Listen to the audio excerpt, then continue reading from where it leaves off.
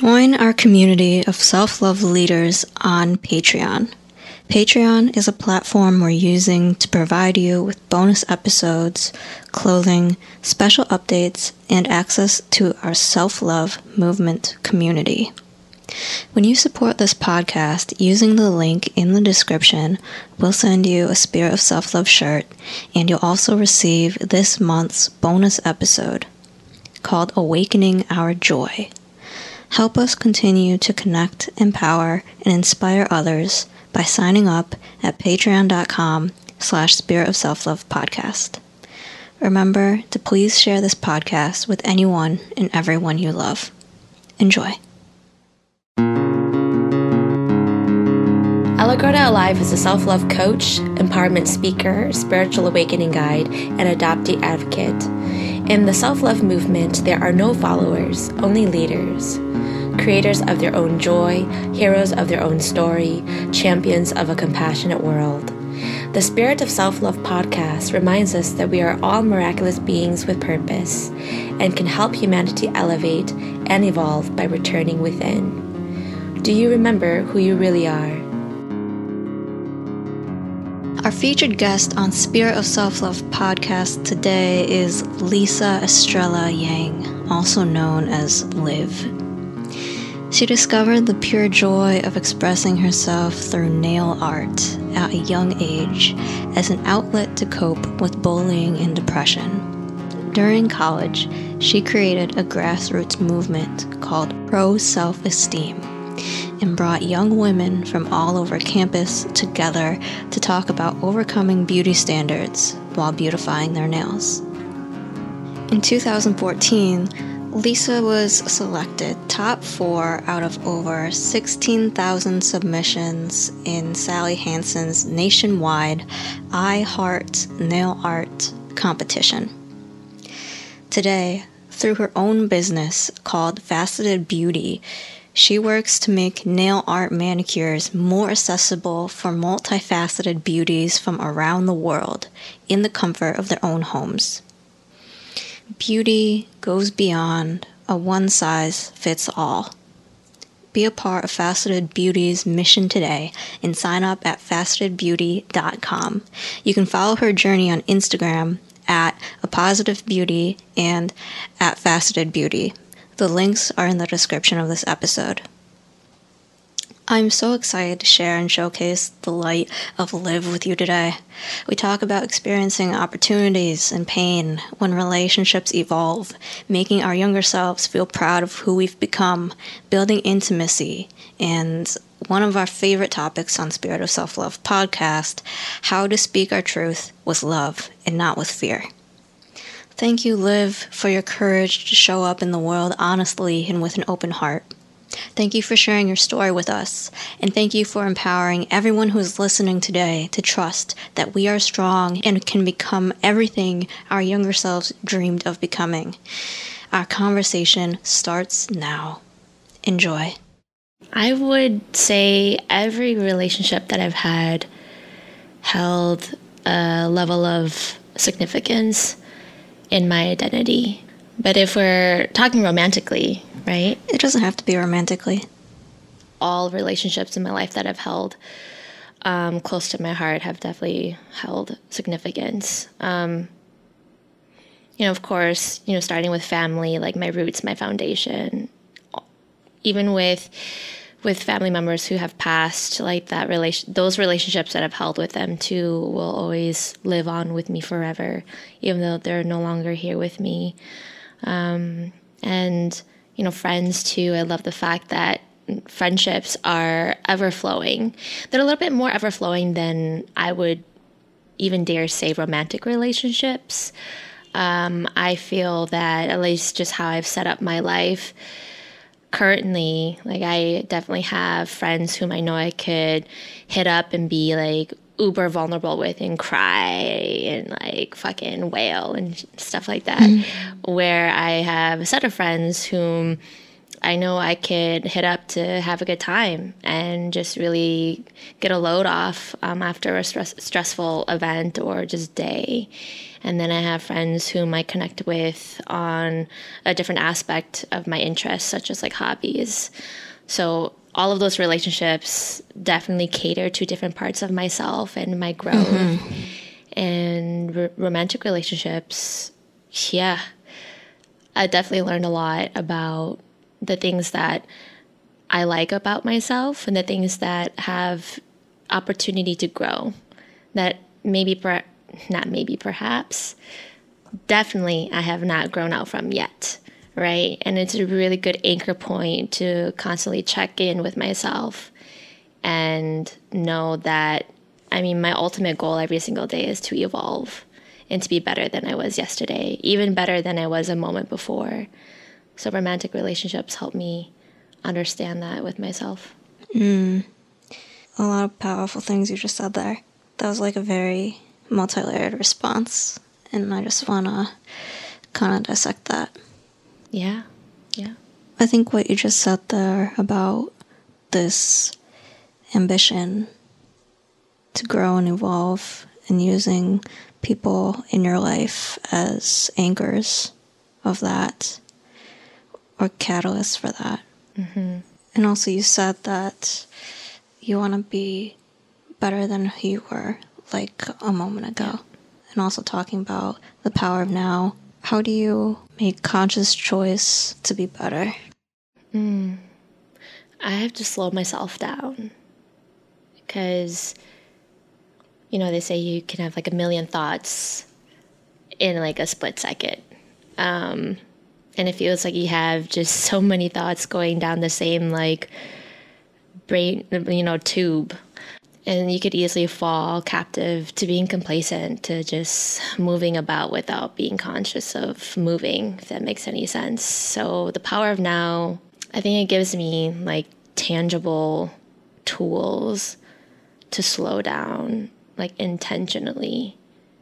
Because for me, also as a flippin' Aries, like I don't like to slow down. I love adventure. I love moving fast. I love energy. I love people. And slowing down is really important for me to digest, to live moment by moment. And one of the tools that Eckhart Tolle talked about was seeing your feelings and your thoughts like windows of a train. You're sitting on a train in a cart and you are looking out the window. You just see all of the scenery passing you by. You can't see the full scenery, but you do, if you watch closely, you see like segments of this really large landscape, go by, like segment by segment. So it's observing your feelings and your thoughts in a very similar fashion where you're digesting segment by segment and you see it, you're not swimming in it, you're not diving into it where you are fully engulfed. You are acknowledging it, you're observing it, and you recognize it for what it is, but you keep moving forward just like the train. That was a really good example from that book. Something that I learned from Eckhart Tolle's teaching and writing is that we only have the now moment to take any action that's appropriate to create your future. And I feel we have this tendency, because we've been misguided and mistaught, that who we are becoming has all of its power in the future. But that version of us can only exist by only consciously putting energy into each now moment. Yeah. And then thinking about non-linear time in that way, I feel like it inevitably reduces the importance of the past. Do you want to share more on that? Yeah, that's deep. And maybe you can reflect on this too, but particularly with past relationships, whether it be relationships that you've had with family, friends, colleagues, people in work environments or romantic relationships, we can kind of dwell on relationships that have ended or that have taken various turns in different directions. How do you manage that? You just had to hit me hard with that question. So managing relationships that take a different form, over time. Maybe sharing the same space or no longer sharing the same space. Yeah. But just a different form. Or even people who are no longer in your life. I do find myself reflecting on past relationships often. And it tends to show up when there are particular objects or feelings or experiences that just spark it in my memory. In terms of how I manage it, I think it's just going back to like Eckhart Tolle's point of observing of how that makes you feel. If it doesn't feel so great, like that's something for you to take note too. And if you choose to digest that a little bit more, go for it. Whatever your spirit tells you. Or if it's just simply an observation, but you keep walking by, you keep walking past it, like that also is valid. I do like to observe how I feel around it. And from there, I will make a decision of what action I want to take. People change, and I hope so. I hope that people will change. I want people to change. I want to change too. And that's the excitement of life. And I think that's something to really just absorb as these relationships come in and out of your life. What about you? How do you feel about it? I'm curious. It's just the same people cycling and rolling around in my head. But when we feel like we miss someone from our past, it's not always that we miss that person or even how they made us feel. It's that we miss that old version of ourselves, who we were when we were with them. Yes. So like when we're on a path of evolving and growing rapidly, our ego mind will try to sabotage our growth in some kind of way by craving this old version of us, craving the people who we used to be around when we were a less healed version of ourselves. Like a lot of self-reflection in order to stay on top of that and be aware of whenever something like that's happening. That's so powerful. I align with you there. Absolutely. I found myself recently this year. It's funny. Last night, this is what happened last night. So January 1st. Of this year? Yep, of this year. Before I went to sleep, I recorded a video of me reflecting on 2018. And as I was listening to my younger self say all of this, it was so inspiring. It was so inspiring because generally I feel like there's that misconception, like your younger self, even though it's not as evolved as you are now, it didn't know any better. I think some aspects, yes. However, my younger self in this video, the shit that she was saying was so wise. And I'm like, I needed to remember that. Thank you for reminding me. Thank you for reminding me that it's okay to fight for my boundaries. That it's okay to make these mistakes, but make sure going forward you don't do it again. And I fell in love with her again. I'm like, I miss you. I miss you so much. Like I miss this. And this is still me though, right? And like what part of that self, where did it go? I pay a lot of respect to my younger self. I really do. I say it to her. Let's just call my past self her. Like I say to her a lot, like, thank you for teaching me, like for bringing me here. Like we went through some crazy shit together, but like I wouldn't have gotten here without the mistakes that you allowed me to make. So watching that video from January 1st of 2019 was just so wild. So then in response, I recorded a video last night, 9 months after. And I was just reflecting, wow, this is incredible. Here's an update of all the events that happened since this video. Reflecting, did I stick to what I said? Did I learn from anything? What did I do again that I wasn't supposed to do? And have I learned from that experience? So just that reflection in time and in values and thoughts was just such a great marker of what I want to accomplish going forward. And I cannot wait to do another video, in the next few weeks or months, or maybe January 1st, 2020. It's like your own little video blog of your progress. Absolutely. There's a lot of power to seeing yourself say all of that and seeing your emotions. It's also very powerful to hear it. I love journaling too. I love many forms of self-reflection, which helps me digest various emotions like forgiveness, anger, sadness, love, all of that. So I definitely appreciate recording myself because you really get to see it off paper. Yeah, I really like that method. I like to write letters to my future selves. And when I'm in the future, I like to read what my past selves were thinking about and were hoping for me. But you're right. I think seeing and hearing yourself would be more of a transformative experience. Let me ask you this, Allie. So, in a lot of interviews, people ask, what would you say to your younger self?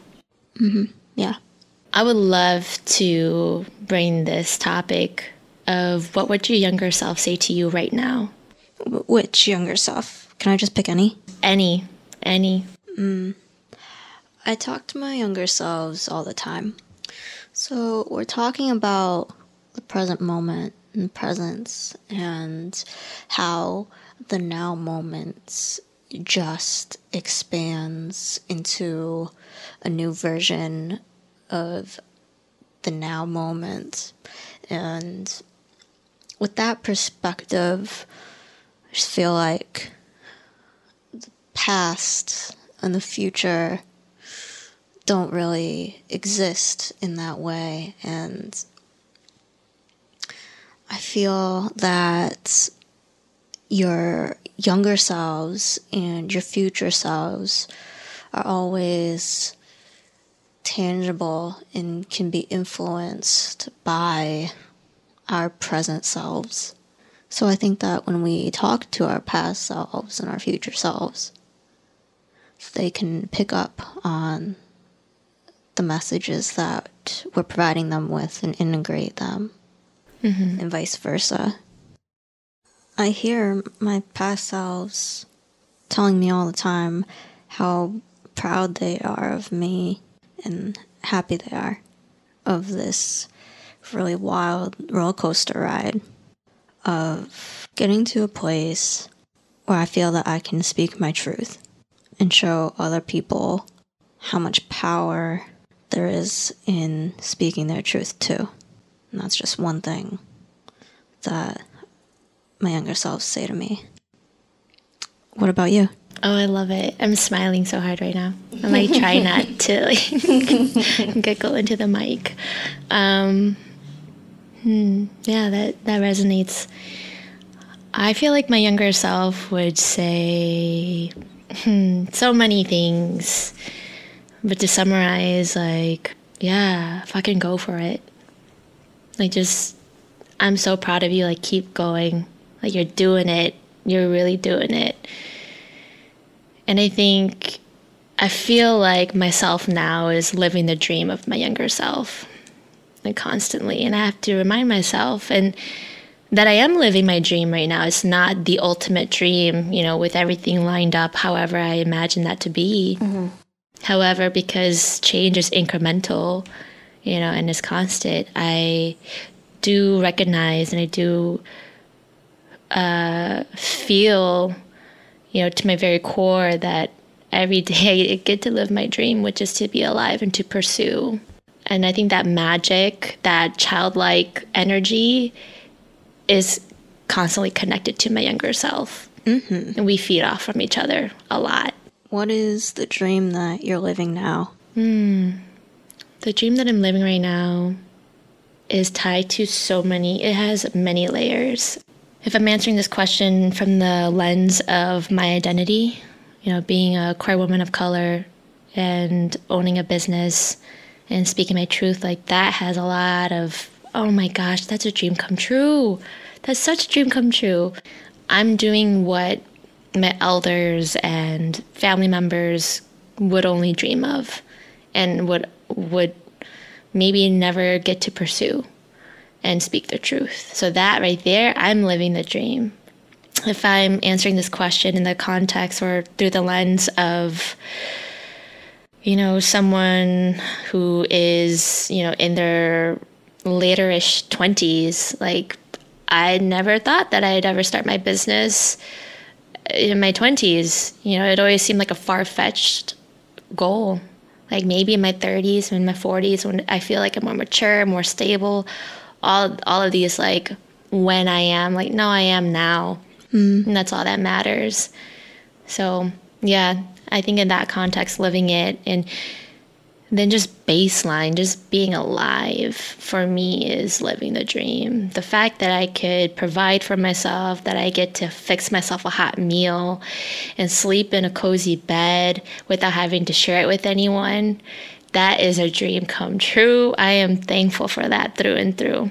Mm-hmm. Until you want to share your bed with someone. Right. So we just talked about how you own your own business. Do you want to talk about that a little bit? Yes. Or a lot of it? Yes. Because it's a big deal. Yeah, it's a huge deal. Thank you so much. A huge accomplishment already and still a lot of milestones to reach. So it's very exciting. So, I started a company called Faceted Beauty. And the ethos of this beauty company is that beauty goes beyond a one-size-fits-all. And why that's important is because that narrative is missing in the beauty industry. The narrative of just embracing your whole selves and other people and not censoring in order to fit into a billboard or a campaign. So with that ethos in mind, it's reflected in our limited edition, custom fit, handmade, acrylic, and gel fortified press-on nails. What does that mean? It means that these press-on nails, because they're gel fortified, they're reusable up to 2 to 3 times. They are made out of the same materials that you would find if you were to make an appointment and get your nails done in a salon. So the cool thing is that these are custom fit to you. You get to shop the different trending nail art that is created by reputable nail artists and then have that in production and delivered right to your door in 3 to 5 business days. That's amazing. Thank you. Thank you. Very excited. Why nails? Because it has its own little section in the beauty industry. For me, it started just out of my own lived experience. Beautifying my nails was at that time when I was younger, in elementary school even, right? It was my only way that I knew at that time to help me feel a little bit better about myself. I grew up in a predominantly white neighborhood, where speaking my native tongue, my language, Hmong, was constantly made fun of. The one time I get to wear my traditional clothing to school was made fun of. The things that I ate, brought to school, and packed lunch was made fun of. And I just felt like I couldn't fit anywhere and I couldn't fully express myself.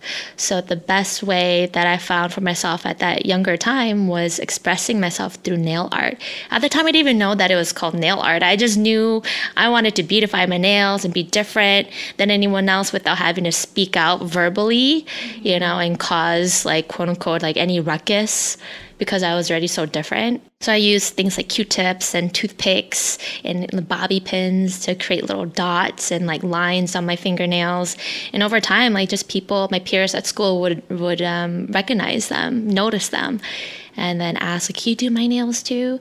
So just like over time, like, and then I saw like, whoa, the impact of nail art is not only positive in my life, but it's also positive in other people's lives.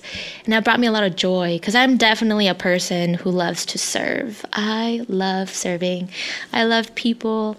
I love helping in any way that I can in that moment. So to have people ask me to do their nails, like, yeah, of course, just like come over, let's have a play date. I'll like use my Q-tips and stuff to do your nails.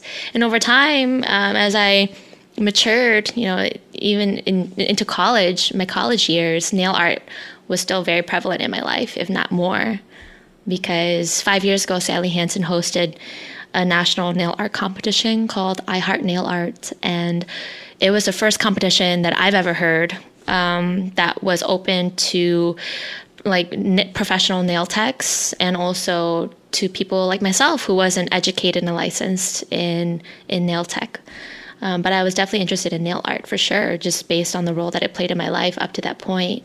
So I submitted my nail art, and out of over 16,000 competitors, I came up top 4. Mm. So they flew me and my 3 other folks to New York to check out their headquarters of Sally Hansen. Which is owned by Coty Incorporated. And it was just amazing. It was so amazing just to be able to live that dream, and just how wild my younger self, like all of that accumulated to bring me to that point. So Faceted Beauty is incredibly important to me personally, and how it's played out. The ethos of it is like my core values through and through. And I also see it as an opportunity to really breathe in a lot of, vibrancy into the beauty industry, and challenge the current narrative, and to expand it, to build upon it for generations to come. Mm. So nail art is a really wonderful form of expression. All of these other forms of expression were mocked, and you were made to feel ashamed of all these other aspects of yourself. Mm-hmm. Also, it paved this way for you to be able to express yourself so uniquely. Yeah. In that you've been able to make a business out of it. Thank you. Yes, absolutely. Absolutely. And I cannot wait to share it with even more people, and people who can identify with the values and with the awesome products, and use it as a form of self-expression for themselves. So what's the process look like for someone who wants to order some of your nails? Getting involved with Faceted Beauty is a 2-step process. So it's capturing your nail DNA, which is the measurements of your nails. That's how we're able to really create and hand make these press-ons to fit you. So you capture your nail DNA, which takes like 10 minutes. And then after you submit your nail DNA, you can shop the trending nail art that's created by reputable nail artists. And you can purchase these press-ons either as like an individual set, or you could purchase them on like a recurring basis subscription level at a flat rate. That way you're guaranteed for sure to get fresh nail art like every month. And you're also in turn like ready to go when you have these events that are coming up, either like a night out or a wedding or a work event, whatever it is. Like, it just saves you so much time of having to make an appointment at a nail salon when at moments you can't do it. But of course, if you do have the time to go to a nail salon too, I also support you in that decision of supporting your local nail shop. But we're definitely there for the people who can't make the nail salon for whatever reason, maybe accessibility of time, financial resources, whatever it may be. Is it like a sticker that you use, or do you use glue? Yeah, that's a great question. So there are two adhesive methods. Definitely using the nail tabs, like the nail stickers, which are great for like a 1-day wear, or you could use a nail glue, which you could wear your nails for 1 day up to 14 days, right? It really depends on how you prepare your nails, which are like thoroughly described in our sheet of instructions once you purchase a set. We've also found like our customers being like really creative and using both at the same time to get the best of both worlds of the nail tabs and the nail glue. So they want to be like in the middle and wear it for like 4 days, instead of just 1 day or like up to 14 days. So it's pretty cool to see how people use our current tools and adjust them accordingly just based on their lifestyle. So fully support that. You mentioned getting your nail DNA. It's just simply capturing your nail measurement with a measuring tape. Then you could shop the different nail art styles. And then we currently offer 3 shapes: round, stiletto, and coffin at 3 different lengths. So you definitely have options. That's really cool. Thank you. Yeah, it's a dream come true. Very, very excited. Anything interesting that you've discovered about the nail niche since you've started this business? Yeah. The nail art is a lot more prevalent than we may believe it to be, especially press-on nails. I think when people think about press-on nails, they think about the Lee press-on nails, which was started by a Vietnamese woman, by the way, which is freaking awesome. Press-on nails have evolved so much and behind the scenes. I think we're just starting, like the past 5 years, I would even say just through my own personal lens, that nail art is just starting to gain popularity in media, right? But truly, nail art has been around for so long, has already made a lot of impact in people's lives and generationally too. So just being a part of this industry of the nail art, community is a huge privilege, because we get to start, we get to start with all of the wisdom and knowledge that a lot of people have put blood, sweat, and tears in to this point already. So you have to be mindful of that history and how you want to progress this particular industry. Absolutely. Absolutely. With my background in sociology and gender and women's studies, just those disciplines alone in college taught me a lot about being mindful of the space that you take, that you claim, the resources that you provide, just your impact and those values. I just am so excited to instill that into Faceted Beauty, and from the get-go, right? Being intentional, like, yes, this is a beauty tech company that is focused on nail art, However, going forward, just thinking about longevity, generations to come, how do we want to make an impact going forward and make a lasting positive impact?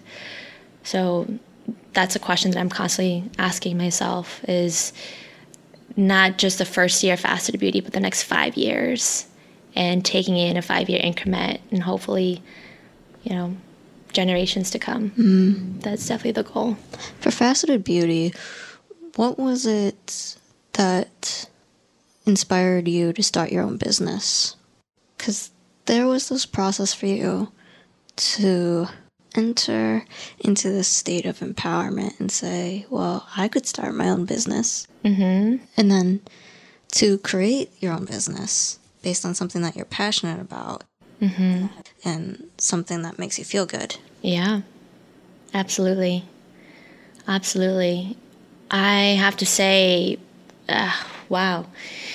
I mean, definitely one, as I previously mentioned, my lived experience as a queer woman of color and how nail art has played such an important role in my life, of my self-esteem and my self-love, and keeping me grounded in times when I just didn't feel grounded at all and constantly up in the air.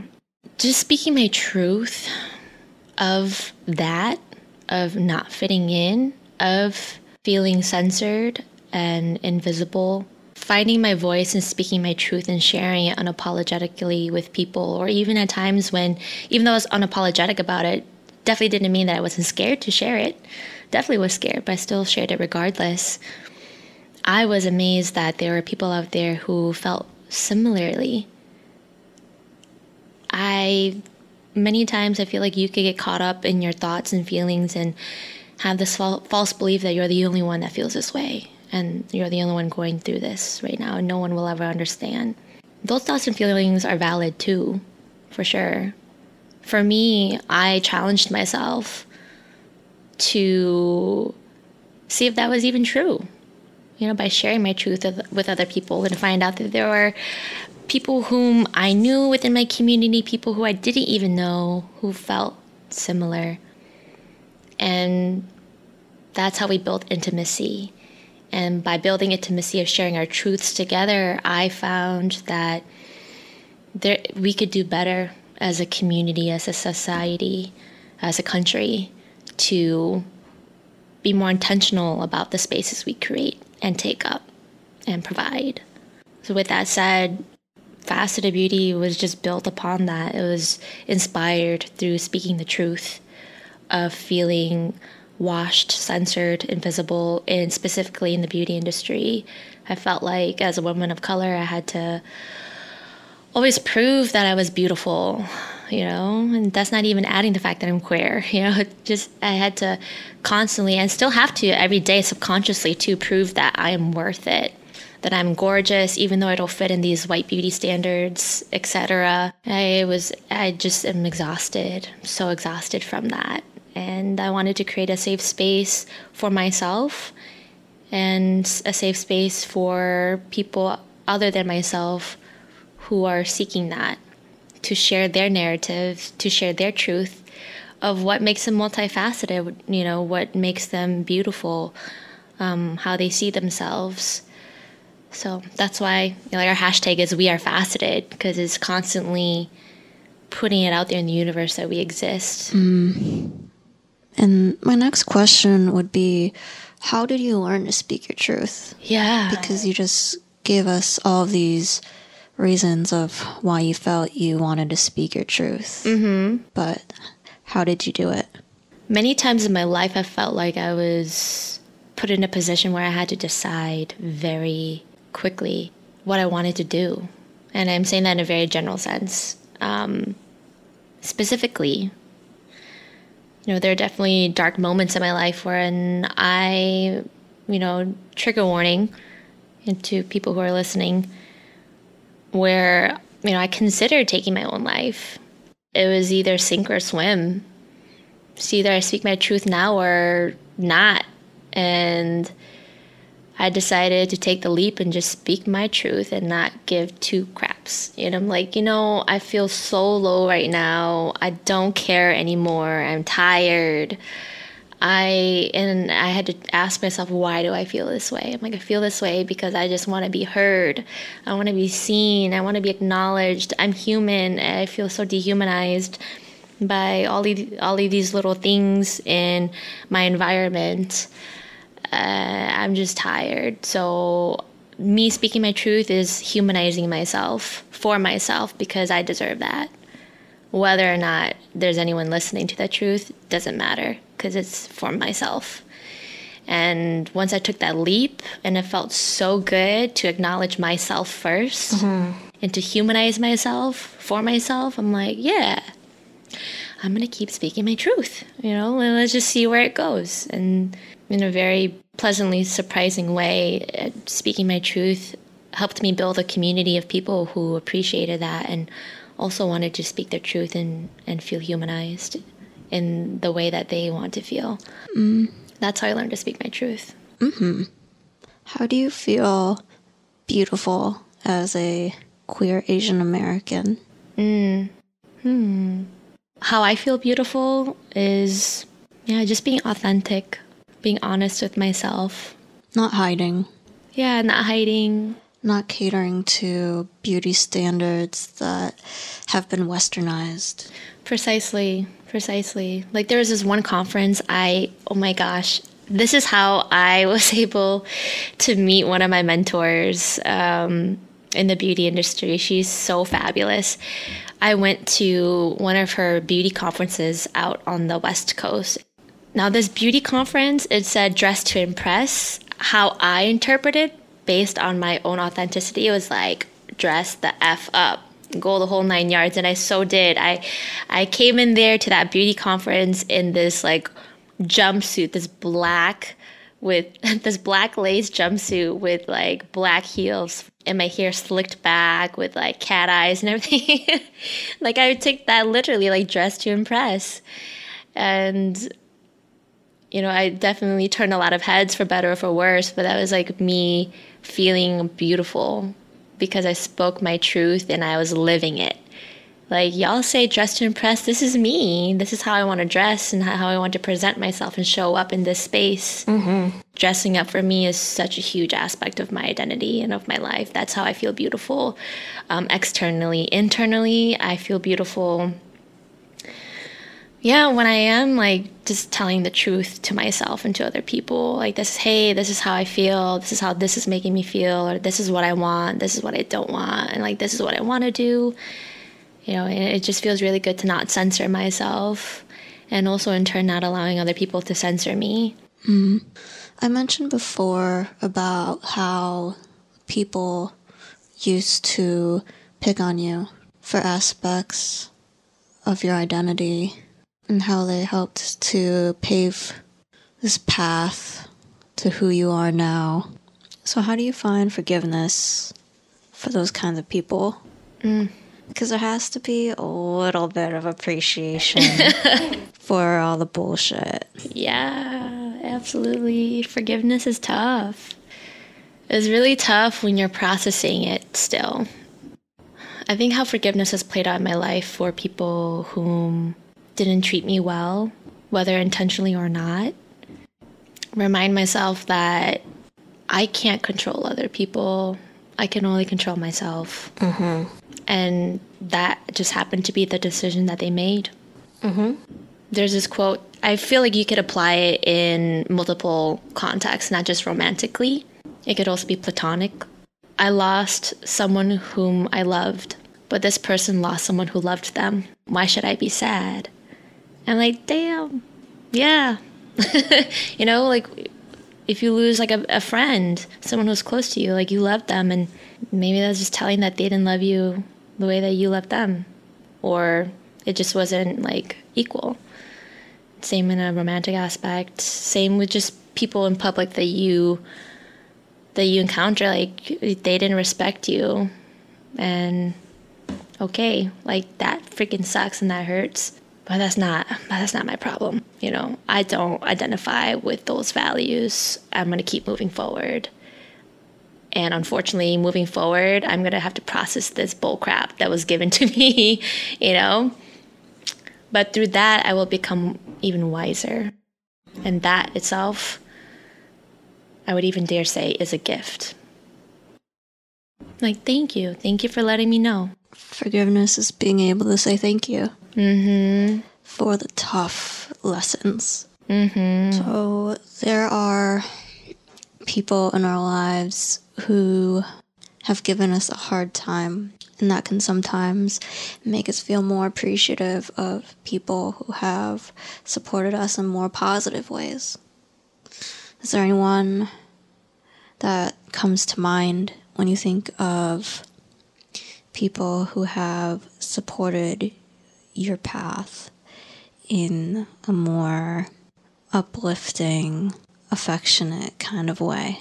So I'm Hmong American, second generation, meaning that my parents are from Laos, born and raised there. And then I have some of my siblings who are born in another country and raised in the States. So they're that 1.5 generation. So I consider myself second generation in this context. But some people, out in a different context, I would be considered as first generation. Point is that, I grew up in a small community who they were forced to find roots in a different country that wasn't even theirs. in a war that they didn't even want to have, but they had no choice but to be a part of out of survival during the Vietnam War. With that said, my parents constantly lived in fear of being under the radar of cops, of just people in power who could easily take their livelihood away. And that was scary. So that also meant I couldn't have friends. And sleepovers, oh shit, no, that wasn't going to happen. You know, you can't even have a friend to sleep over because it might be a spy or something. They might tell their family about what we do at home, which is we have like multiple people sleeping in the same bed because we're a family of, you know, we're a family of 13 people. You know, so there's just like a lot of fear behind that, which to me growing up, friendship just was really difficult. It was difficult to have friends. Even though I'm a person, like I love people, I love connecting, I love all of this, I love talking, right? But that would always get me in trouble at home. So in terms of my supporters, I have to say first and foremost is my family, because that is my number one foundation. With that said, is just support, gaining that support requires me to be vulnerable. And I'm learning how to be vulnerable outside of what I've always known, which is family. There are 13 people in your house? Yeah. Yep. Exactly. We lived in a like small ranch home in Sheboygan, Wisconsin. Like 13 people. We lived in a home that had like, was it 3.5 bedrooms, 2.5 baths. You know, it was wild. A lot of people, little space, a lot of food that needed to be like served, but very little of it. So just very interesting for sure. But humble beginnings. These are all family members? Yep. So I have 8 sisters and 2 brothers. It's a huge, huge family. I love it so much. Like, where do you fall in that order? So I am the 3rd youngest. Aw. Yep. So I'm definitely towards like the baby end. And I get to, you know, like piggyback off from all of the hardships of my older siblings and absorb their wisdom. And they're ever so supportive of Faceted Beauty. I'm blessed. I'm grateful. There's a lot of good things happening in my life. I feel that love and forgiveness is ever flowing in my life. It really, really is. I would even dare say forgiveness itself is a form of love. You know, you can't have one without the other. Do you have any other hobbies outside of Faceted Beauty? I love adventure. Listen, anyone who's listening to this podcast, y'all could reach out to me and we could go on a freaking adventure. That is so, like, I love it a lot. I feel like going back to our younger selves, and as I mentioned before, I constantly have this tie to my younger self. Like we're constantly learning from each other, you know, and one thing that I want to be even more intentional going forward is having that like, childlike perspective on life, meaning having a lot of hope and love in my eyes. You know, some would even dare say, call it like rose-colored glasses. I love it. I want to keep those on. I really do. So I love adventure. I love exploring different cultures, different foods, different places, just completely different experiences, like social culture. I love love. And wherever I can find it, I'm happy to be there. Creatively, what else are you interested in outside of nail art? Yeah, creatively, I love painting so much. As you know, with one of my paintings in my living room. That was like the first like full out painting I've ever done. I just had an itch to just paint, you know, on a canvas and purchase these supplies at like Michael's or something like that. And for like a month, just every morning I spent like 15 minutes to like 45 minutes just painting on this canvas gradually. And it was just very rewarding to finally have it completed after like many mornings and nights of just adding on to it. as I continue to evolve. And I saw that in my painting too. Did you want to share that poem? Do you have it? So this one it's about rebirth. Okay. And I have to preface this that I believe that in order to be reborn again, you have to forgive yourself. You have to. That's the only way you can really let your old self die. If you want your old self to die in order to be reborn again.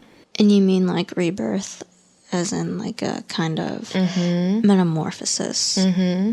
Exactly. Evolving. To be reborn in this life. Precisely.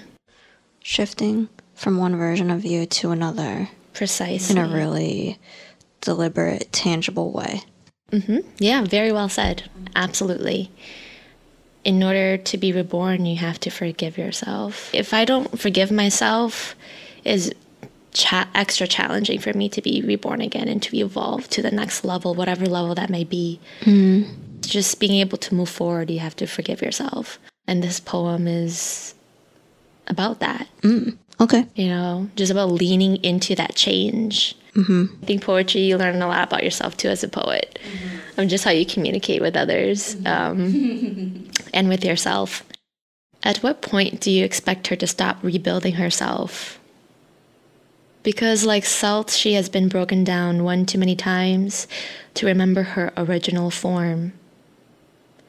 Driven to the point where the only choice she had was to lean into the breakage.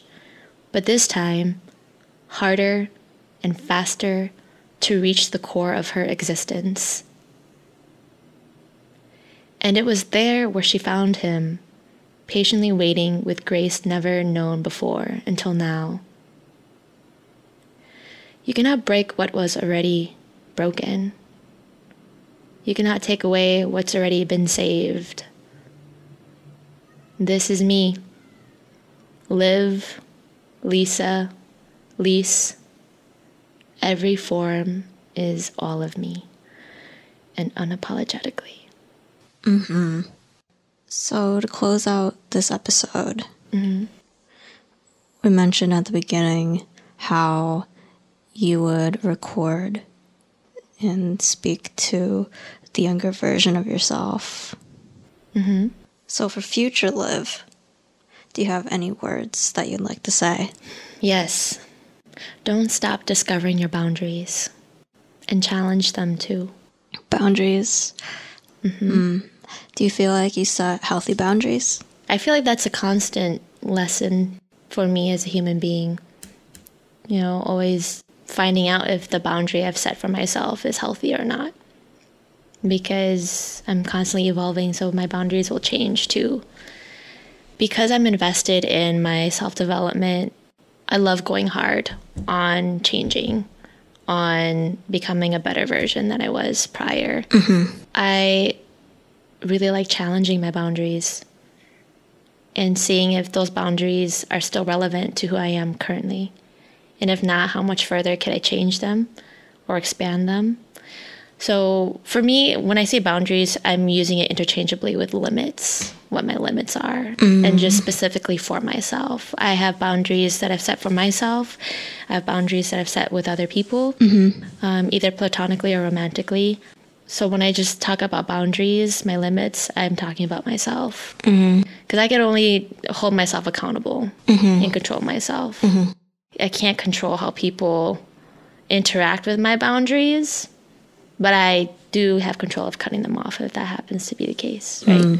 Yeah, my advice to my future self is to keep challenging my boundaries and limits that I have for myself, to keep expanding. What are some of the ways that you intend to expand, let's say, for the next couple months, for the rest of this calendar year? I have to say my expansion is going to be around 3 things. Number 1, Faceted Beauty, expanding that business. And secondly, with friends, for sure. I am always learning how to be a better friend, a better presence in people's lives, and to show that type of support So I want to be intentional going forward of evolving as a friend, the people in my life. And then thirdly, as a professional, I think that's really important to understand my boundaries as a professional that I've set for myself. Like, how much further can I push myself?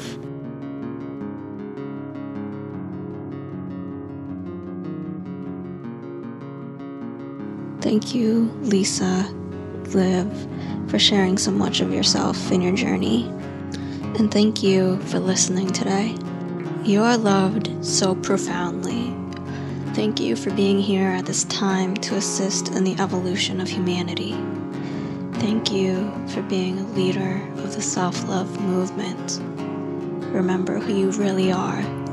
Love always, and I'll meet you at the next one.